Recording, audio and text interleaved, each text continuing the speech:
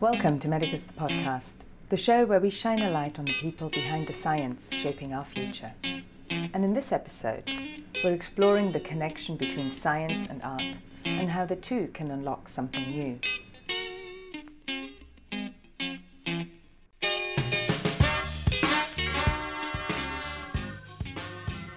In the history of science, Leonardo da Vinci stands tall when you're searching for someone who mastered both art and science.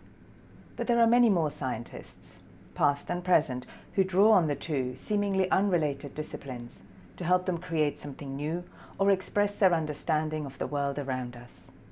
Albert Einstein, for example, painted. Biochemist Linda Long translates protein structures into music. Rock band Queen's guitarist Brian May is a published astrophysicist, while astrophysicist Fiorella Terenzi is best known for converting recordings of radio waves from distant galaxies into music. So in this episode, I'm talking to three scientists who are at very different stages of their scientific and artistic careers about what art brings to their lives, which found them first, and how the two interplay for them, and whether they are just two sides of the same coin. But before we delve in, let's meet them. So my name is Liu Nan. I'm an associate professor at Center for Quantitative Medicine and Health Service and System Research at Duke U.S. Medical School. So my research aligns in healthcare with AI applications, whereas I use advanced AI and statistical technologies to address problems in healthcare, such as predictive modeling, risk assessment, optimization, and patient acuity stratification. Hi, I'm Madeline. I came from Wang Ling Fa's lab.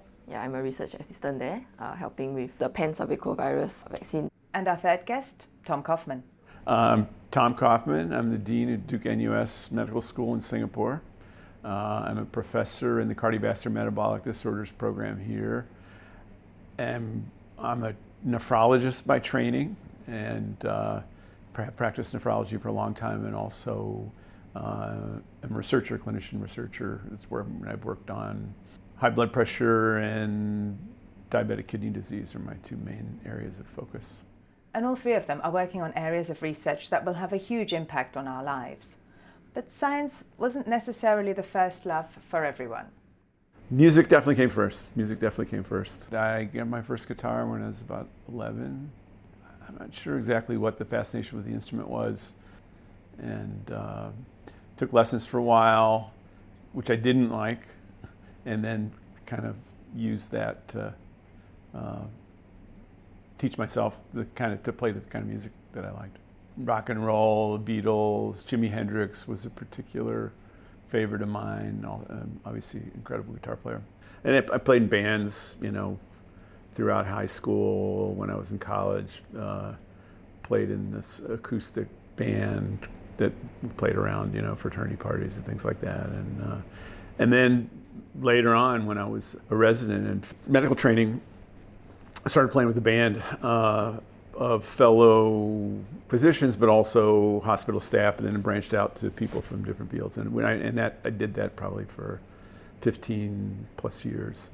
With his band, Tom mainly played funk and rhythm and blues, performing under the rather unexpected band name Blast Crisis, which in medicine refers to an acute stage of leukemia, not something most of us would think of to name a band.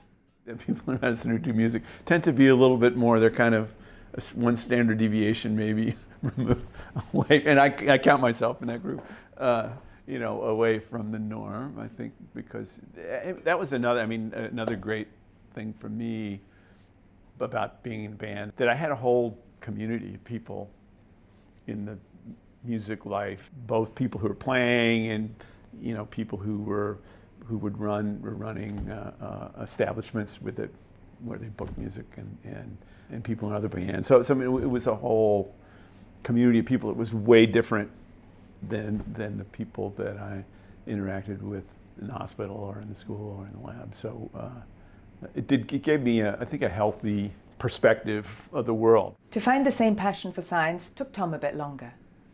Although the subjects had come easy to him at school, it took a detour to business school to eventually set him on a path to medicine and science. Now Nan, on the other hand, was immersed in the world of both science and art from a young age as he grew up on a sprawling university campus in China and he tells us what that experience was like. So I was immersed in an environment that they were all full of scientists and professors and students. So I grew up with the dream of being a scientist. And my father is an artist, so he taught us arts in university. So I grew up again at my home. I see paintings every day. I've read a lot of art books at home. So I thought, other than being a scientist, I also want to be an artist. So there has been a lot of debates by myself to decide whether I want to be an artist or to be a scientist. And he's even toying with the idea of maybe still one day, when the time is right, becoming a full-time artist. I always keep my dream as being an artist. So that's just why I kept practicing art. I always want to get some inspirations. But probably after retirement, I want to become an artist full-time.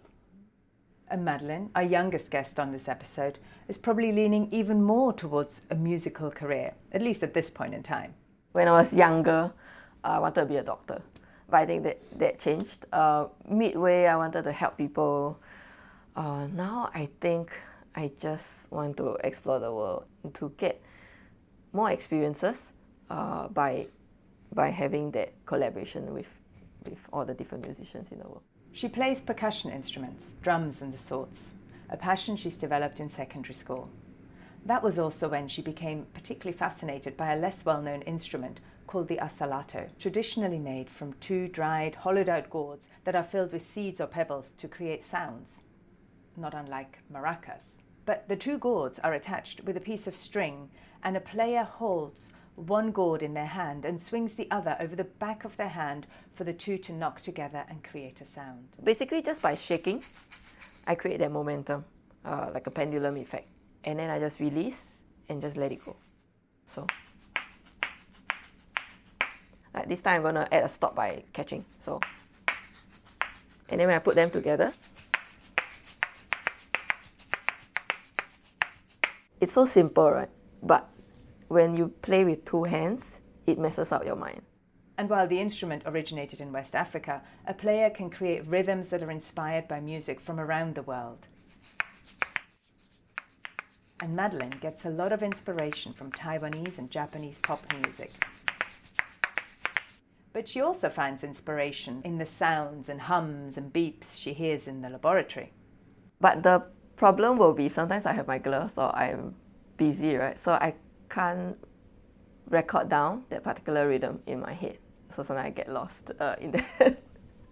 So when I try to replicate it, maybe it is not as exact, but it is still an inspiration, right? So I draw from that and then I create something new. For Tom, on the other hand, the two are more complementary. Music is always there as a companion. I do some of my best scientific writing when I'm listening to music, and that maybe helps the creative process in some ways, or gets me into a creative space. And his go-to playing list when he's writing? It's typically more kind of ambient, or I listen to a lot of jazz or music doesn't require engagement. And that's really where music and science work the closest together for him.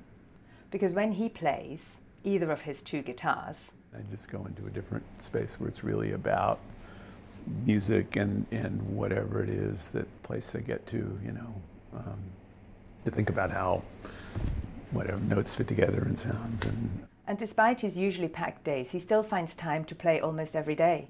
I'll pick up one of the guitars at least once a day and bang around on it a little bit, and then it just depends a little bit on time. Like during COVID, I had a lot of time to play guitar, and that was really sustaining, because I was here. I couldn't see my family. It was, and it's amazing. I mean, I'm old, so this seems incredible to me. But you can go online and there's somebody who will teach you how to play whatever song you want to play, right? So I really had a lot of fun. But he has to be careful about when he plays. I pick up the guitar before bedtime and really get into. I can't sleep, so I don't do it. Right, I do it other times a day. But now I feel good, energized, and kind of clears the mind. And that clearing of the mind is something that Nan also turns to painting for. I feel very joyful when I practicing art. And also that is excuse from escaping from doing research. Whereas you're probably exhausted with finding new ideas in your research. So I always try to escape from that scenario and that situation by doing some painting, so that give me some peaceful mind so that I can refocus on my research after that. So when he heads to conferences around the world, he always makes time to escape to the local museum to find new inspiration. And when he needs to get away from work back at home in Singapore, he heads to locations like the harbour, the botanical gardens and the Singapore River to either take pictures to paint at home or paint right there and then. And while painting can be solitary, he's an active member of the Singapore Watercolour Society, and the responsibilities he has there are quite similar to those of a scientist leading his own team. You have to be an active painter and sometimes involved in the activities within the society, not only about the joining the exhibitions, but also to teaching and to nurturing the young generations, those talents in Singapore, and by doing some demonstrations and to deliver, whatever that we learned and the lessons that we learned to the younger generations. And as he's progressed in his scientific and artistic careers, the similarities have become even more obvious to him. The longer I stay as a scientist and the longer I practice as an artist, I found out there were a lot of common things. For example, being an artist or being a scientist, you have to develop a very solid and good foundation in terms of your skills. Right? Being an artist doesn't mean that you can, draw randomly. So you requires a lot of training and practice. So for one painting, you probably practice 100, 200 times. That is very similar to being a scientist. Like you're doing experiments, you spend hundreds of hours on many, many weekends for doing just one thing. You'll probably fail, but you have to get up from where that you failed. And then you improve your skills and to try to think out of the box, get some inspirations during the break, and then go back to your work. But as an artist who actively works on AI programming during his day job, I had to ask him, does he feel that art is being threatened by generative AIs? As an artist, so I'm pretty impressive by the performance of the generative AI that generate the artworks, which you can tell the engine that's give me convert this photo into a Van Gogh style. Then essentially you get a Van Gogh style painting, which is looks very nice and very real. But the one thing I found out that is it all depends on the query and the prompt that you submit to the AI engine. So that will it depends on your inquiry and generate the corresponding artworks. Interesting thing is that AI can think out of the box because they don't have regular or human-like education. And that ability to understand not only the rules, but to know when the context requires those rules to be bent or even abandoned to create something new is not something that AIs can do, well, at least just yet. It requires a tireless experimentation, and for Madeline, that is at the heart of her music too. In science, we do a lot of trial and error, and then just diving into it to test if this is possible or not. So similarly, I use the same training to also apply to this instrument or even to my playing, because there are so many different music genres. Each genre requests or has a certain groove. And that appreciation for the different grooves or contexts really fascinates her, but it initially also made her fearful.